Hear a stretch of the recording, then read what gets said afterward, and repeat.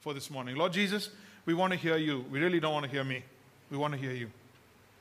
We want to see your word. We want to hear your word.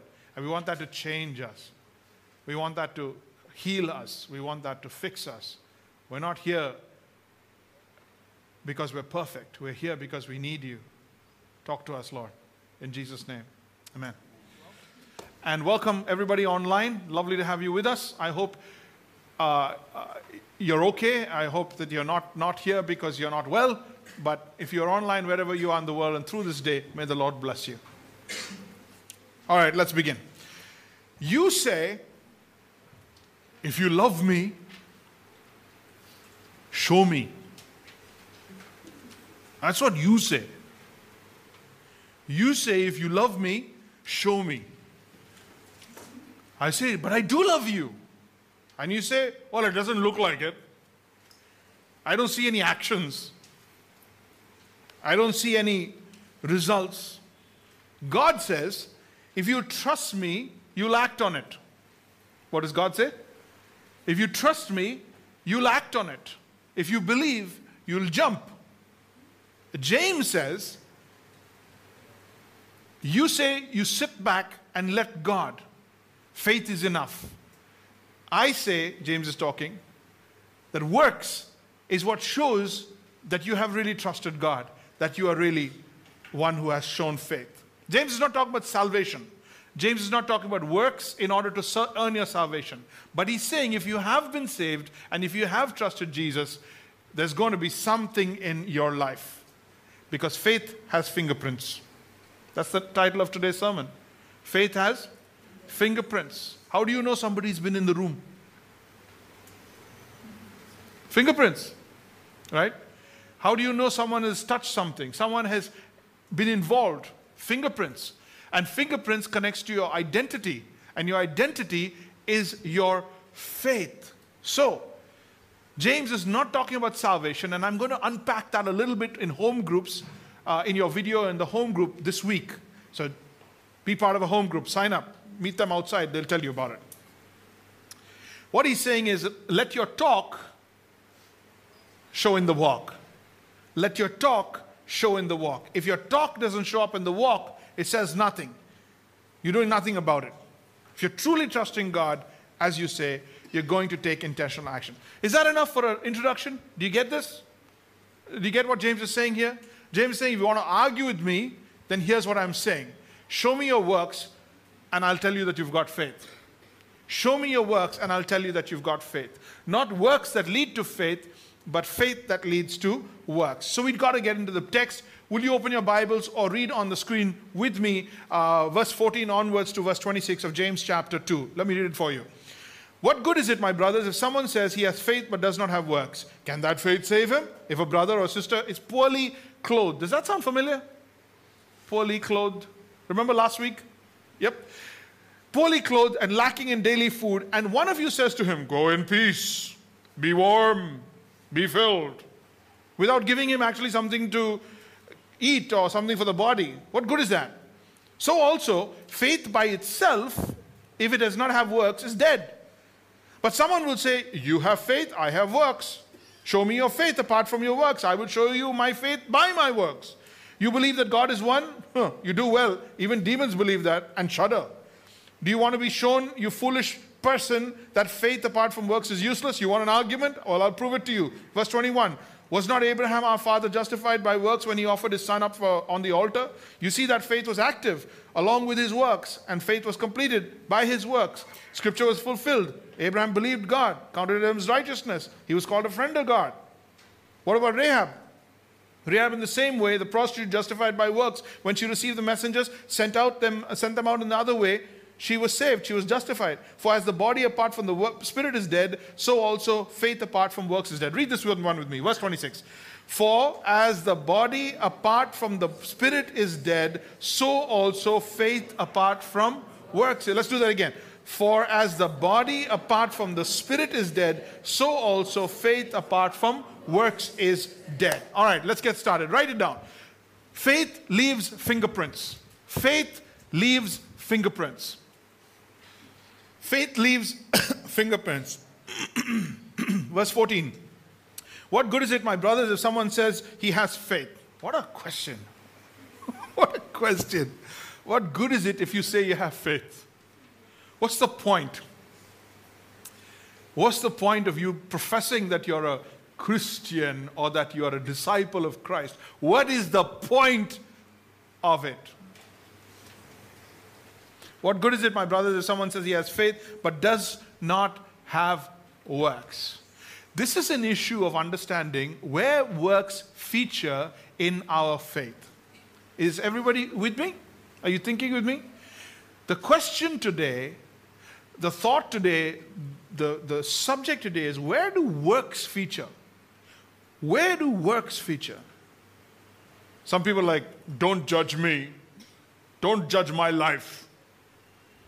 I know Jesus. It's between him and me. My faith is between him and me. It's got nothing to do with anybody. Nobody else can judge my faith. Sometimes it's so private, even Jesus also doesn't know.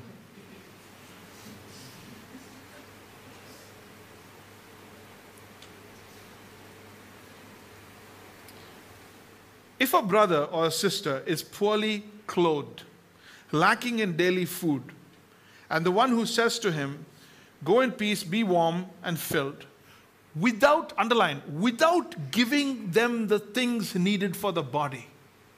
No, he's not suggesting that this is what religion looks like. He's not saying that every time a poor person walks by, you got to give him something. He's not saying that. He's saying, when you're proving, when you're professing that you have faith, right? And you're professing love for Jesus, professing faith in Christ, and somebody with a need walks by and it doesn't get to you, your faith is fake. Your faith is fake. He's not saying your works are fake. He's saying your faith is fake. He's saying your works only show that there is a faith. Like the body shows that there is a spirit if it's still walking around. Got that? Got that? So I want you to get a very correct perspective, because we're living in a world which is a works-oriented kind of a culture, works-oriented kind of a religion, and I'll unpack that in the home group, but this is what I want to really drive home today. James is saying, if a brother or a sister is poorly clad and lacking, look at him without giving them the things they needed. What good is that? So also, faith by itself, if it does not have works, it is dead. Later on at the end of that passage, he says, faith is like the spirit, works is like the body. The moment the spirit takes off, the body falls to the ground. The question isn't about the body, the question is about the faith. If faith is in the body, faith is in the works, that is, if the spirit is in the body is alive. So you cannot fake this one, and you cannot masquerade faith. Genuine faith is going to result in ministry, in acts of service. Genuine faith is going to result in what? In acts of service. Where there is a desire, where there is a hunger for God and a love for God and a faith in God, there's going to be an outlet of where can I serve? Who needs me? What can I do for somebody? Where can I serve? Who needs me? What can I do for somebody? My life is not my own. My life is not for me. I'm tired of being so selfish, self-centered. I want to be serving. If Jesus was walking in this body, he'd be doing this and that. I know what he would be doing. I need to make time. I need to budget. I need to margin. What is the first one? Faith has fingerprints. Write a second one down. Faith results in a testimony. Faith results in a testimony. So James is the argumentative type. He proves and he teaches through argument. He says someone will say, you have faith and I have works. Show me your faith apart from your works and I will, underline this, I will show you my faith by my works. Are you getting this? I will show you my faith by my works. It's my love for you. It's my forgiving you. It's my serving you. It's my open eyes to see your needs that shows that I have trusted Christ. It shows that I love God. It shows that I trust God for my own life and for my own family. He says, you believe that God is one. You're professing that you believe God is one. You do well. But even the demons believe that and shudder. Some of us are so fake with our projection, with our profession of our faith. We're like, I believe in Jesus. He's like, big deal. So do the demons. And they shudder. They're like one up on us. At least they've got that. At least they're scared of their Lord and Master. We're not even that. I believe in Jesus. I am a Christian. I am a follower of Christ. But there's nothing to show for it. Nothing. Oh, don't judge my life. Don't judge don't judge. I'm busy. I'm this, I'm that. Whatever. James is saying, okay, well, faith isn't there. Faith is missing. Something is not right in the faith department. He's saying, oh, you still want to argue with me? Verse 20. Well, I'll tell you. Let me give you 2 examples. When you have faith, faith jumps. When you have faith, faith has fingerprints. It gets involved. It sees a need. It gets involved. And when it does get involved, it leaves a testimony. It leaves a testimony. Faith results in a testimony. Let me give you the example of Abraham, he says. Abraham was not Abraham our father. That's the relationship. Abraham our father. Was not Abraham our father justified by what? Works. When he did what? When he offered up his son Isaac on the altar.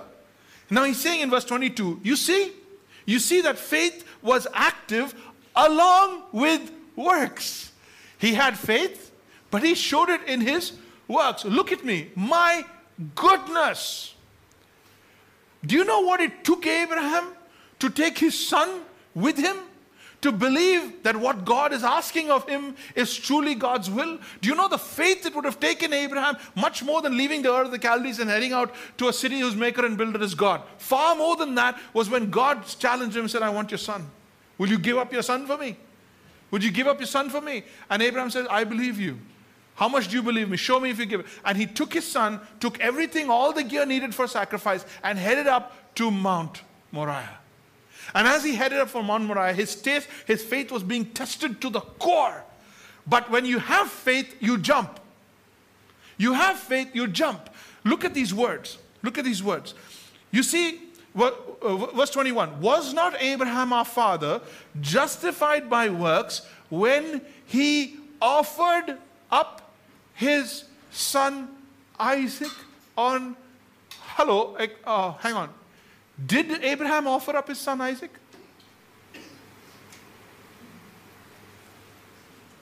Did he? Have you watched the movie? Did he? No, he did not. So what's happening here? He jumped. He jumped. He acted on it. He took the first step. You get this? It counts. It matters.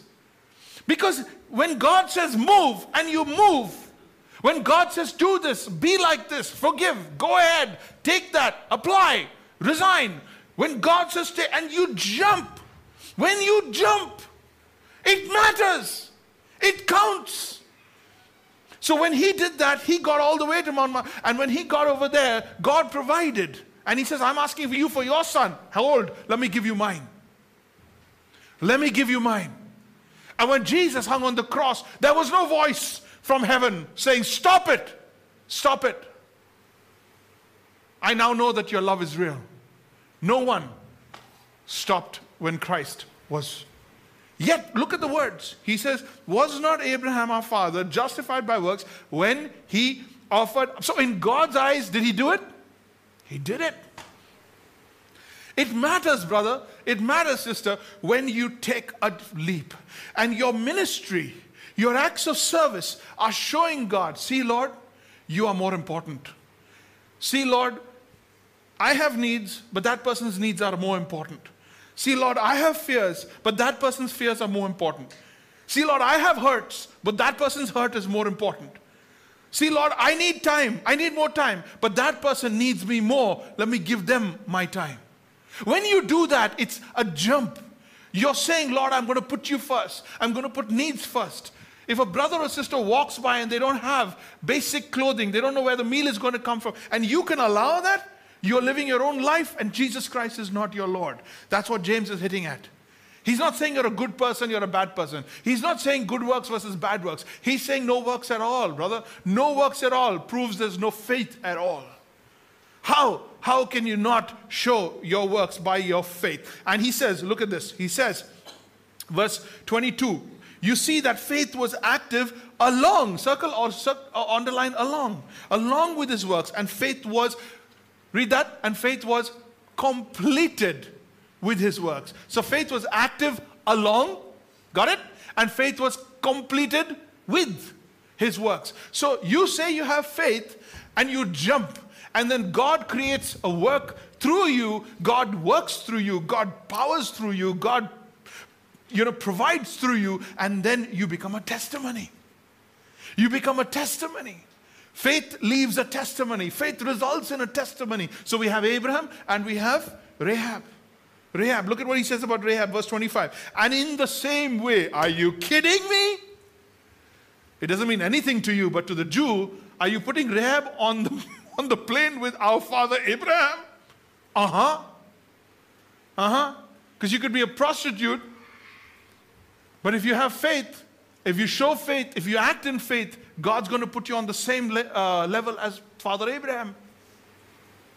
Why? Because God wants to see you take that one step. He wants to see you take that jump. He wants to see you have eyes for ministry, eyes for service, eyes for people. Verse 25. And in the same way was not also Abraham the prostitute justified by works. Why? She received the messengers and sent them out another way. Genuine faith always results in a testimony. Genuine faith results in works of service, a ministry. But when you do the ministry, that results in a testimony. And look at Abraham, verse 23. It was counted to him as righteousness, and he was called the friend of God. He was called the friend of God. Did you know that? Did you know God wants friends? So you wrote down the first one, that faith leaves a fingerprints. You wrote the second one down, that faith results in a testimony, correct? Write the third one down. Faith is embodied in ministry. Faith is embodied in ministry. You know what that word means? Embodied. Corpus, incorporated. The hands and feet, the face recognition, the actions of your faith is your ministry. It is your ministry. Look at verse 26. For as the body apart from the spirit is dead, so also faith apart from works is dead. For as the body apart from the spirit is dead, so faith apart from works is dead. Did you get that? Did that sink in? When your spirit leaves your body, what happens to your body? Well, you know what happens to your body. You die. Right? So your body is useless. Your body is corrupted. Your body is nothing. It does not have life in it. And it hopefully doesn't still walk around. And I, your pastor, will bury you. I will put you 6 feet under, and I will be the first one to take the mud and throw it at you. Me, I will do it for you. I will sing songs. I'll say nice things about you. Okay? I'll pretend that you lived a great life. I'll tell everybody you were amazing. Right? And then I'll bury you. Because that's my privilege. Okay? But the reason you're in that grave is because the spirit has gone home. The spirit is your faith, and the body is your works. All your works are dead. They are pointless. They are lying in a grave. They are useless to anybody if it's not powered by faith. If it's not powered by faith. In fact, you can't do anything of any consequence if it is not powered by faith. James is not talking about works. James is talking about faith. Because genuine faith is going to result in acts of ministry. Genuine faith is going to leave a testimony. And genuine faith is going to walk around in a body that says, how can I serve? How can I serve? What can I do for you? How can I serve? What's the needy person around me needing? Where is somewhere I can give my life? God wants my work. He wants my ministry. He wants my ministry to be the signs of life, the signs that my faith is life. God wants to see your faith in action. So what do you need to do to be genuine? Let's wrap this up. Get involved in ministry? Oh, no. Because faith, the body, is dead without the spirit. So faith without works is dead. So we need to get the faith part right. The absence of works means the death of faith. Think about it. No ministry in your life, no desire for ministry in your life. There's no signs of life, faith life. This means there is no faith, which means if there's no faith, you don't fake the ministry, you go back to the cross. You go back to where you started. You go back to getting the faith right in your life. It means you haven't really trusted Christ. Listen to me carefully. This is going to be very hard for me to tell you this. You haven't really trusted Christ yet. Not for your salvation, not for your future, not for your concerns, not for your provision, not for your family. You haven't really trusted Christ. You haven't really trusted Christ for your success. So the first thing you do is not fake the ministry, but go back to the cross and reignite your commitment to keep Christ as Lord. Write that down. Go back to the cross and reignite your commitment to set apart Christ as Lord. Don't worry about the ministry, because ministry is what God does through you. Worry about why you don't even have a desire to serve, or you don't know where to serve. Go back to the cross and reignite. Look at this verse, 1 Peter 3:15 says, instead, you must worship Christ as the Lord of your life. If someone asks about your hope as a believer, always be ready to explain it. Worship Christ as the Lord of your life. Hebrews chapter 12 verse 2 says, looking unto Jesus, the author and the finisher of my works. The author and finisher of my faith. Because if the faith is alive, the body's going to be walking around. It's going to be serving. It's going to be doing what it needs to do. The first and foremost thing you got to do is put Christ back on the throne. How do you put Christ back on the throne? You get back on the altar. You get back on the altar. Go back and reignite that. Number 2, the second thing you can do is begin to trust Jesus for everyday things. For everyday things, everyday needs. Because the Lord is my shepherd, I shall not want. When you start trusting God for everything, you start praying about everything. How do you know what you should trust God for? Well, what do you worry about? What do you worry about? What are you scared about? These are all your prayer points. Okay, everything I'm worried about, that's my prayer points. Everything I'm scared about, that's my prayer points. Everybody I hate, there's a prayer point. Everybody I need to forgive, there's a prayer point. Right? Everything that bothers you, irritates you, and is a prayer point. Start trusting God for that. Start trusting God to risk big for God. Risk big for God. If you want to do something for God, if you really have faith in God, if you really have put your faith in the Lord Jesus, and He says, greater things you will do through me. Remember that? Then Lord, I'm ready.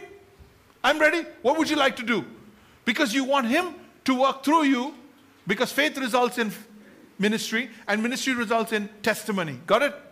Yes? You want Him to work through you. So you're going to pray about your ministry and you say, Lord God, what are you going to use me for? Because I was to sit next to you and say, God wants to use you. Nah, I don't think He can do much through me. I'm very shy. I'm very... And you'll think of something, right? And you'll think of all the things you're doing wrong in your life, like as if only you do wrong, wickeder than thou. And because of that, you are now disqualified from serving God. And you'll think of all the excuses.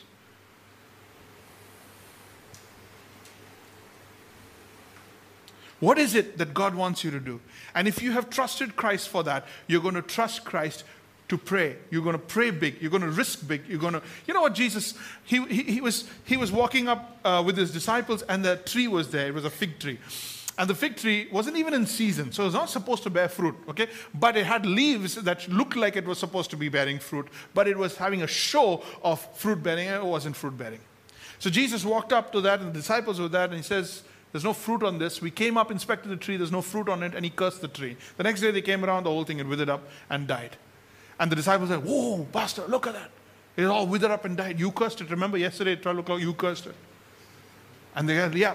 And instead of talking about the tree, about the figs, about fruitfulness, He turns to them and He says, if you believe me, You can say to that mountain, get up and throw yourself into the sea. You know how they say faith moves mountains? No, that's not even true. He's saying you can tell the mountain to get up and throw itself into the sea. Now, is that ever going to happen? It's an analogy. And he doesn't look at the past and fruitlessness of the nation of Israel or the fruitlessness of the past generations. He looks to his disciples and he says, you're going to bear fruit. You're going to bear fruit. He says, if you believe me, because of your faith in me, because you've known me, because you're going to work with me, because I'm going to work through you, greater things you're going to do because you have trusted me and I'm going to the Father. Listen to me. This is about your life. Listen very carefully. He says, I'm going to the Father. You're going to do greater things through I'm going to do greater things through you, and you're going to do that because you believe me. When you believe me, here it is. When you believe me and you're moving and there's a mountain in the middle. You got this? When you have trusted me and when you take a jump and when you move in the direction of obeying God, you risk big for God and you want to do something that's amazing through your life for God, and there's a mountain in the middle, you could say to the mountain, get out of here. Move. Whatever obstacle is going to come in the way of you accomplishing greater things for God, you can say to the mountain, get out of here, and it will do it. It will obey you. Now, are you getting the perspective? Jesus was not talking about magic. He was talking about the fact that if you believe me and you have trusted me, author and finisher of your faith, and you're setting yourself as a life that's following Christ, and you've put your faith in Christ, I am going to do great works through you. And when I'm doing great works to you, result in ministry, result in testimony, and a mountain comes in the way, at that point you can say, mountain, go jump. And the mountain will jump. But before the mountain jumps, and before you say to the mountain, jump, you have to believe. And after you believe, you have to get involved in ministry. And as you get involved in ministry, you're going to be praying for greater things. Are you getting this? You're going to be praying for greater things. Lord, if you could do this much to me, you can do more through me. God, if you can reach so many people through me, you can reach more. Lord, if this is how you did through Christ on earth, you can do more through me. You said, Lord, you said great things you will do. You said, Lord, you didn't choose me, I chose you to bear fruit, and that fruit should remain. You said, Lord, John 15:16, you said, Lord, that you would take my life. You said that you will make it a blessing. You said that you will do something in my life. I give it to you. Now I want to pray about it. And when you come in, suddenly a mountain comes in the way. Get out of here! And the mountain will go. Are you getting this? First the belief, get involved in ministry, and then move mountains. People are waiting, lying in their beds, relaxed in front of their TVs, praising God in front of God TV, with their legs up, yeah, chilling in church, hoping it's not too comfortable or too long. Well, we don't want to go too long, but you want mountains to move. My family, we used to say, grandfather's duck's eggs. It's not going to happen. There's no mountains that are going to be moved because there's no faith and there's no ministry. And James is saying, you're saying you have faith. Show me your works. Show me your ministry. What are you doing for God that requires God to move mountains for you? What are you doing for God that requires God to move mountains for you? Having handed your needs to God, now shift your attention to the needs of other people. Have a ministry. God will supply all your needs according to his riches. He will be your guide. He will be your provider. But you turn your attention to other people. Romans chapter 12 verse 1 says, therefore I urge you, brothers, by the mercies of God, to present your what? Present your bodies as a living and holy sacrifice to God, which is acceptable. Look at me. There were different types of sacrifices in the Old Testament, right? One was a sin sacrifice. And the sin sacrifice was a lamb without blemish, completely beautifully pure, clean, absolutely young. They would take that and they would slaughter it, and that blood would be covered on top of, sprinkled on the mercy seat, and your sin would be covered by that blood. It's called a sin offering. He's not asking that you'd be a sin offering. This is not a sin sacrifice. There's another sacrifice where they brought an animal and they cut it in half. And they said, I make a deal with you, I make a vow to you that if you and I were to be in this relationship or be in this covenant, and if I was to break this covenant, let this be done to me if I break this covenant with you. Ooh, who wants to make a promise like that? Yeah? Have you ever signed any rent deeds like that? Not happening. That's not the sacrifice God wants you to be. There's another sacrifice that was a consecration, where once a year the whole nation of Israel said, we are consecrated to you, we are your people. And they would take an animal and they would set it on fire and it would burn completely, char down to the ground like some of you are cooking. Absolutely gone. And with that they'd sing a hymn saying, we are completely consumed for you. We are all yours, Lord. Consume us, Lord. We are completely yours. We call that consecration, and God is not asking for that. That's not the sacrifice. Then there's an offering. People brought their offerings, okay, a thank offering, a grateful offering, whatever. They would bring that, they would put it on the altar. And that altar, that offering was called a praise offering or a harvest offering. And then there was the worship offering, where just to worship God, just to say, God, you are Lord. Just to say, God, we are your people and you are our God, and there is no one like you. They would have an offering that had aromas coming out of the offering. Aromas that rised up to heaven, raised all the way up to heaven. And David would write a psalm saying, let the words of my mouth and the meditation of my heart be acceptable to you, O God. That was a worship offering. And that is the offering asking you to be. Verse 1, therefore I urge you, brothers, by the mercies of God, to present your bodies as a living, not as a dead sacrifice, as a living, but a holy sacrifice, acceptable to God. And that is your spiritual service of worship. And how do you do that? How do you get on the altar? Verse 3, for through the grace given to me, I say to everyone among you, don't think highly of yourself than you ought to, but to think as to the sound judgment as God has allotted. First, have a correct understanding of where you stand. And verse 4, for just as many are members in one body and all the members do not have the same function, so many, read it with me, so we who are many are one in Christ. We who are many are one body in Christ. Individual members belonging to one another. Let's finish verse 6. Since we have gifts that differ according to the grace given to us, each of us is to exercise them accordingly. So how do you get on the altar? How do you make yourself a living sacrifice? How do you make yourself a holy sacrifice? Get involved in ministry. Get involved in ministry. Be part of the body. So your thumbprint is your faith. That's your faith. That's your identity. So if you believe Christ as the head, that Jesus is the head, then you are part of the body. You belong to me, I belong to you. Which means the highest priority and the expression of my identity is to be to you what you need me to be. Did you get that? I lost you. I'm going to try that again. If you believe that Jesus Christ is Lord, and He's the head of the body, and you are members of the body, then my identity will be my role in the body of Christ, and I am who I need to be to you. I am who you need me to be to you. My primary role, my primary identity will be what shape I am and what God has called me to be in the body. So He says, whatever you're called to be, whatever you're shaped to be that. If you want to prophesy according to the proportion of your faith, go ahead, man. Verse 7, if you want to serve in serving, do that. If teaching, teach. Exhort, exhort. You want to give liberally. If you want to lead with diligence. If you want to show mercy, show it with cheerfulness. Show it with cheerfulness. Get involved, jump, and get involved in ministry. First, you say you believe in God. Well, what are the works? Are you serving God? Well, I'm serving God.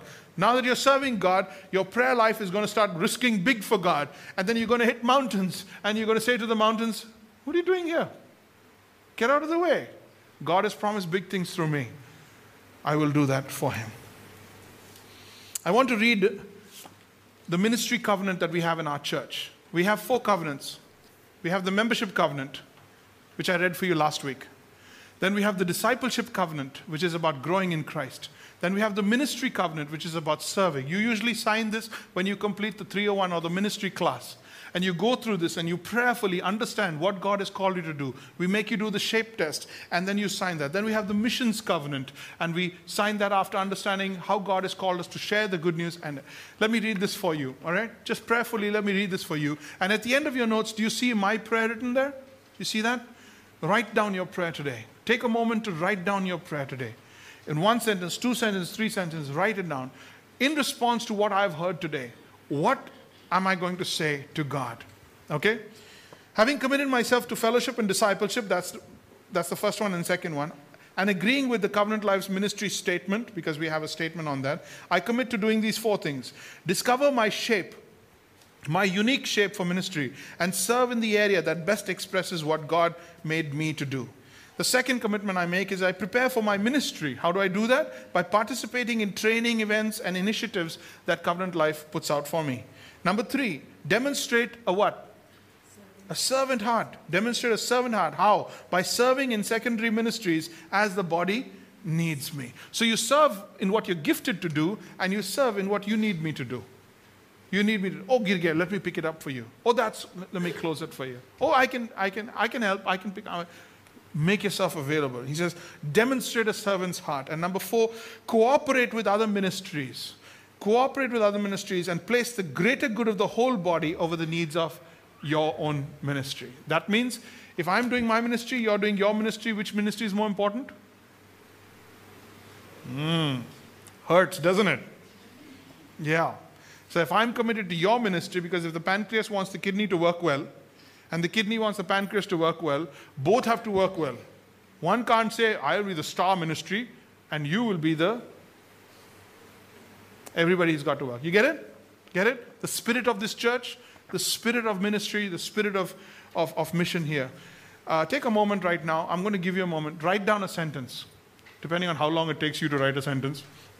Write down a sentence or 2 as your prayer. As your prayer. Go ahead.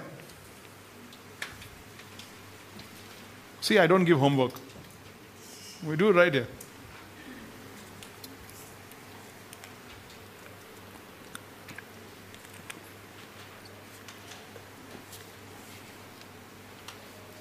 One sentence, 2 sentences. Your response.